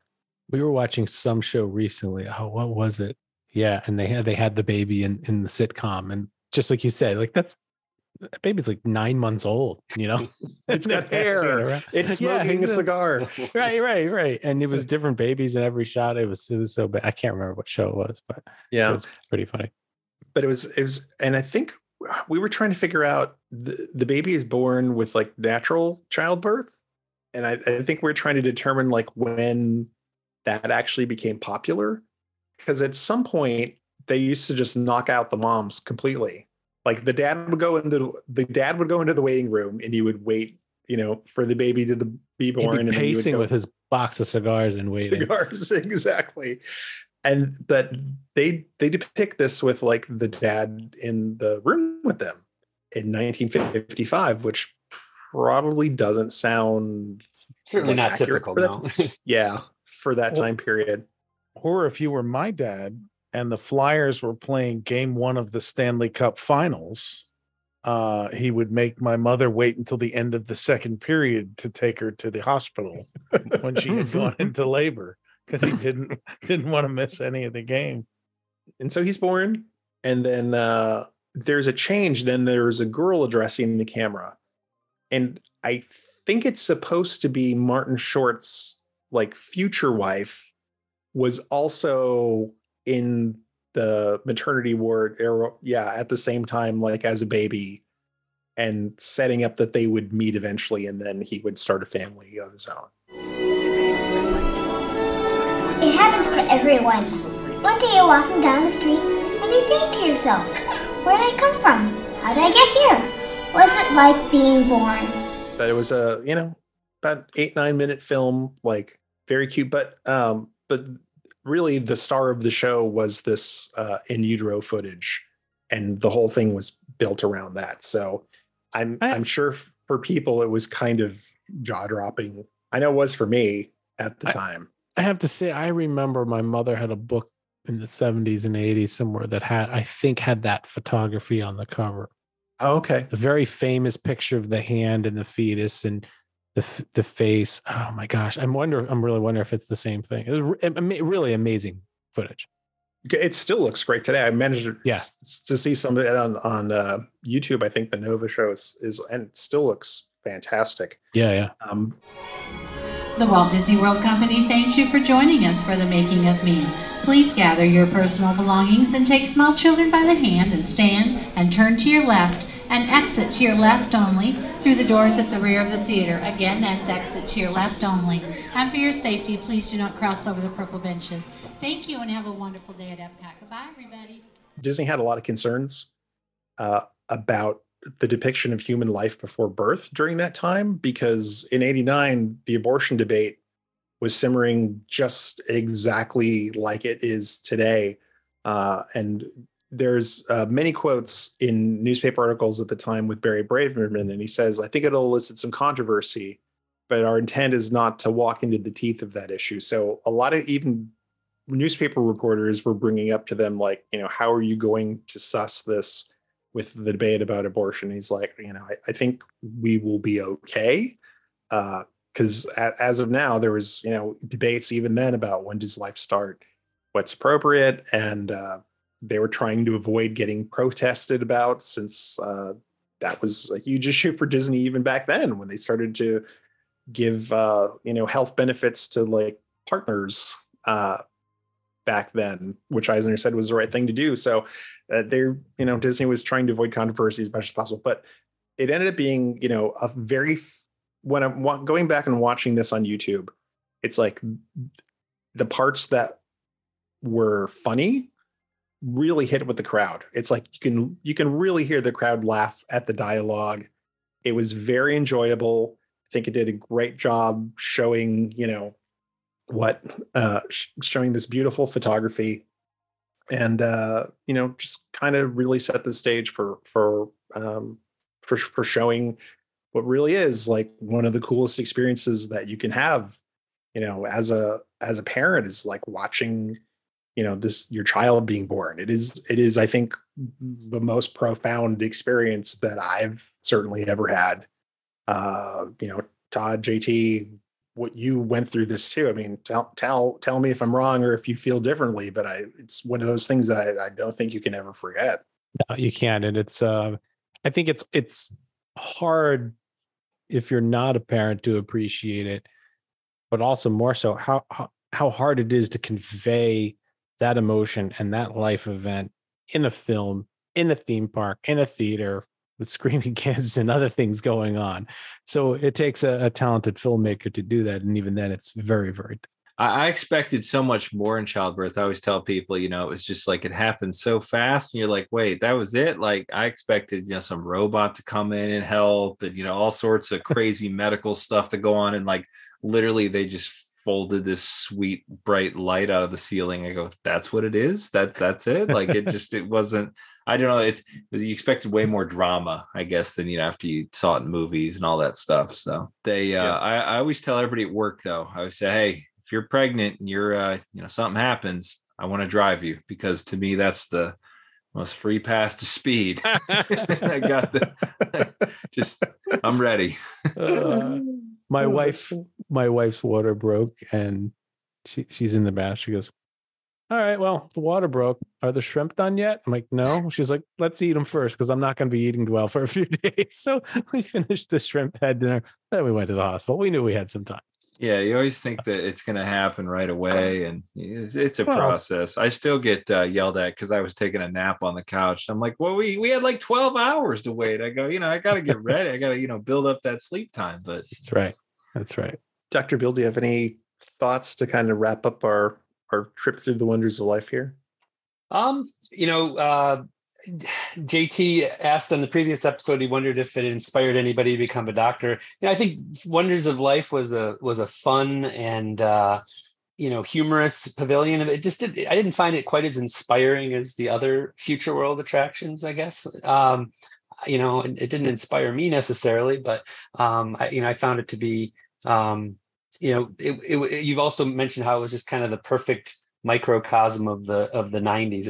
It was so much different than anything else that was in Epcot at the time. All right. So I have to agree with you there too. The inspiration you got from it was very, very different. I think I was more inspired by walking under the arch and up the winding pathway and going into the dome and going, oh wow, that's really cool. And then I don't know. We're going to talk about Buzzy. He inspired me a little bit, I suppose. That was fun, but that's for another time.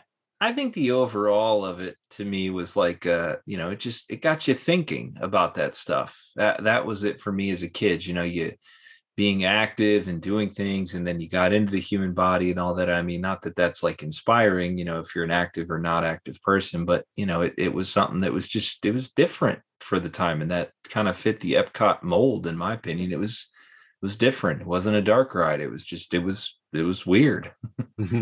Yeah. And there's such breadth to the topics that they were trying to cover. It's with some things, pavilions like, oh, it's space. Okay, great.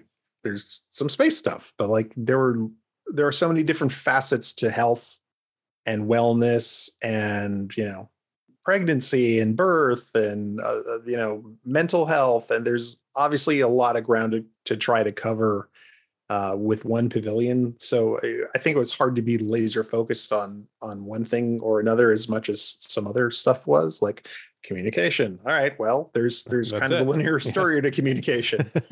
We start here and we end here. With health and in human development, there's so many ways that you can go and so many things that you can show. You're really just kind of giving people a taste of many different things, and then it would be up to them to pursue whatever that they were interested in particular to go forward. What's comical though, can you even imagine Disney doing something like this now? I don't think it would ever happen. Nothing similar at all. Not in today. I mean, look, we're living in a world where people don't even want to teach certain things. That may not be one that what they want to teach. I just imagine a pavilion that had, there was no movie connect. Well, Goofy was in there, I guess, but it's just different. I mean, they have Wide World of Sports Pavilion, but that's not really anything related like this, where you're teaching anything. There's just nothing like this, and I don't think there ever will be. Yeah, I suspect you could squeeze an Inside Out reference in there. With that. Yeah, that could be something. I'm trying to think of any other. Is that more over at imagination? You don't know, Well, no, because again, that film, as lovely it is like one of the most saddest experiences I ever had, because you're watching this 14-year-old. It's a horrible movie. I hated it. Her struggling with with her mental health at the time, just like I felt I mean, it's a movie that I thoroughly enjoyed that I absolutely never want to see again as long as I live. Yeah. Because it was just, I was an emotional wreck through the entire thing. But as I mean, you could certainly use the, the joy and all those, like, again, in a very similar show to Cranium Command, is like, you could go back and redo that and talk about mental health in a new way using those same characters, and that would be absolutely fine, and I'm sure they would figure out some way to make it fun. I'm always amazed they have they get 100,000 runners for marathon weekend, and that's great and that's fine, but like they never really do any form of tie-in with that. Not saying they would have to, but I mean, a lot of people that do that sort of stuff, and it's like one weekend every 3-4 months, and that's it. There's nothing in the parks actually ever tied in, right? Well, and there's certainly a captive audience of sports enthusiasts who would be very interested potentially in learning more about how to unlock their body's potential. By the same token, there is a constituency out there that rejects the traditional health messages, as you saw when they had, what was the one in Communicore that they put out there was called Health Habit Warriors, or Habit Heroes, and then we're like, oh, you're shaming fat people, and that's changed now. So like there's a whole different, and there's nothing in Wonders of Life that was not scientifically accurate in terms of the information it was attempting to convey. But there's just a constituency out there that thinks, I'm talking as a fat guy, that there's a constituency out there that like raises their flag, like I have a right to be out of shape. Well, I don't think anybody's questioning your right to be out of shape, but it doesn't change the science of the best things for you are X, Y, and Z in terms of diet and exercise. And right. It's, you almost think Disney's they're not going to touch it with a 10-foot pole nowadays. Not anymore. It's. And they didn't even do Habit Heroes, really. Wasn't that like an outside company and a big tie-in? And like, I mean, it was their park and their thing, but that was interesting how that didn't hit.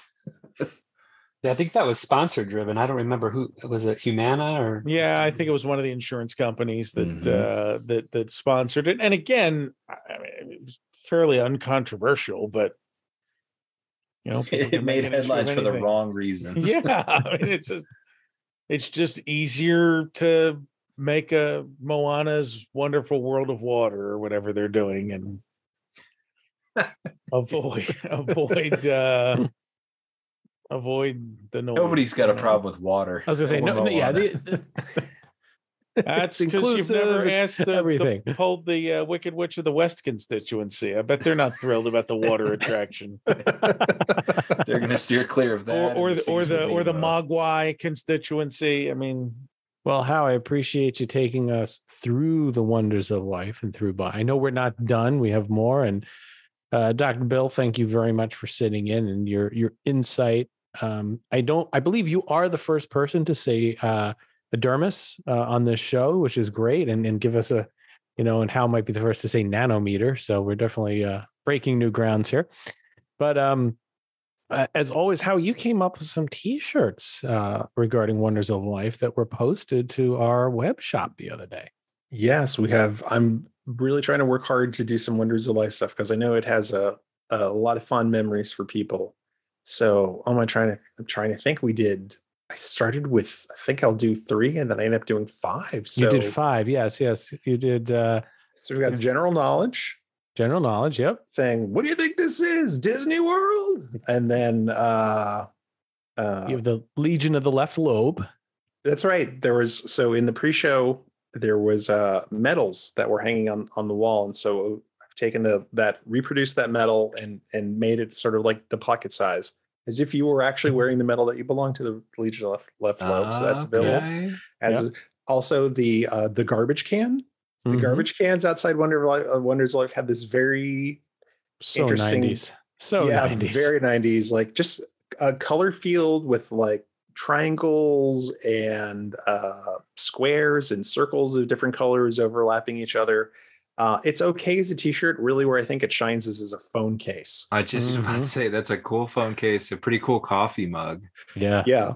And then a pillow too. That's a nice looking pillow. And then Pure and Simple Limit. I'm sorry, not Pure and I'm going to do a Pure and Simple. I haven't done Pure and Simple yet.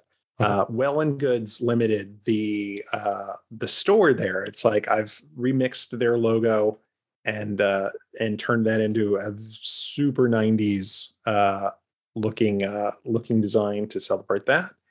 And then that's 4. You did the X-Ray Goofy. X-Ray Goofy. Oh, that's right. The X-Ray Goofy from in front of Goofy About Health. Which is great too. That's a wonderful looking one. So a lot more to come. I'm working on reproducing some of the early cast member shirts that they wore. So that's going to be the next one. Oh, and then awesome. also the tracksuit that was available for sale. The logo that was on that one. So could you just get one with a splinter on it? Is that okay? Can we get that? Magnified splinter. We should just sell a giant, our next Christmas ornament could maybe be like a giant splinter with like a little tiny Dr. Lair on it. Exactly.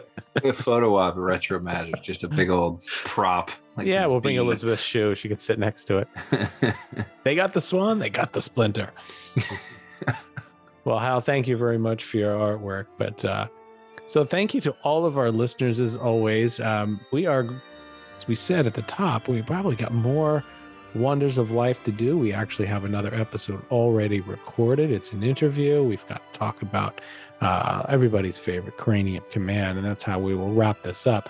I'm not sure if we're going there next month. The holiday season is coming up. Brian has been pouring through. I gave him a list of about, I don't know what we have, Brian, but 30 different holiday specials dating back to the 80s that we recently acquired, which is going to amazing. revisit some of the holiday specials and some holiday activities at the parks and resorts, and it's going to be a merry and bright time for all. There we go. So we'll be getting that out to you as you pick up and listen to this one.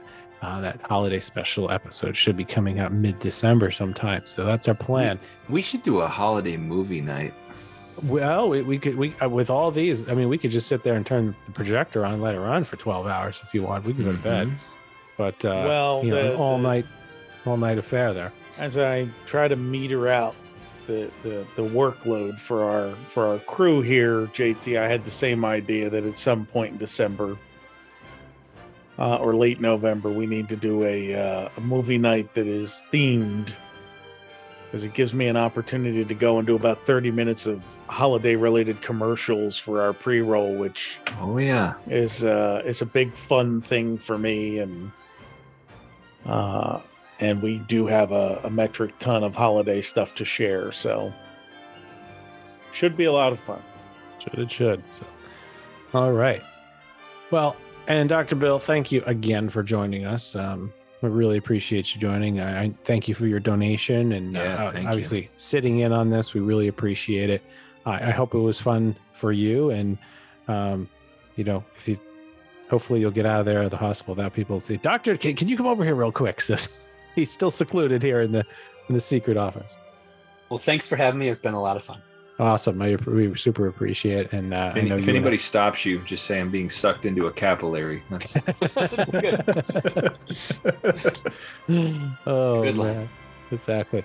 I don't know how. Maybe we could make some light green T-shirts with Dr. Bill's logo on there, right? And we're gonna walk around like a doctor, like put the mask on. So. All right. Well, as always, thank you to our listeners. If you can give us a shout out on iTunes or whatever your favorite podcast app is. And actually some big news on that. Just tonight, JT has set us up on Amazon Music. So another location you can find us. And we can say, Alexa, play the Retro Disney World podcast. Oh, so I got to try that now. Hopefully I just set off a lot of Alexas around there, around the world. But again, thanks very much for listening. We'll be back with episode 80 next month. And with that, Brian, take us out. Follow the Lake Buena Vista Historical Society on Twitter and Instagram at LBV History and on the web at lbvhistory.org. For For all things Retro Disney World, including exclusive merchandise, visit us on the web at RetroWDW.com and on Twitter, Instagram, and Facebook at RetroWDW. And follow our hosts, Todd McCartney, on Twitter at WDWMS, Hal Bowers on Twitter and Instagram at GoAwayGreen, JT Cougar on Twitter at LS1JT, and on YouTube at Rubber City Motoring, and on the web at rubbercitymotoring.com. And you can find me on Twitter, Facebook, and Instagram at Brian P. Miles. Retro Disney World is the monthly podcast of the Lake Buena Vista Historical Society, a nonpartisan, nonprofit, tax-exempt 501c3 organization, and is not affiliated in any way with the Walt Disney Corporation or any of its subsidiary or affiliated entities.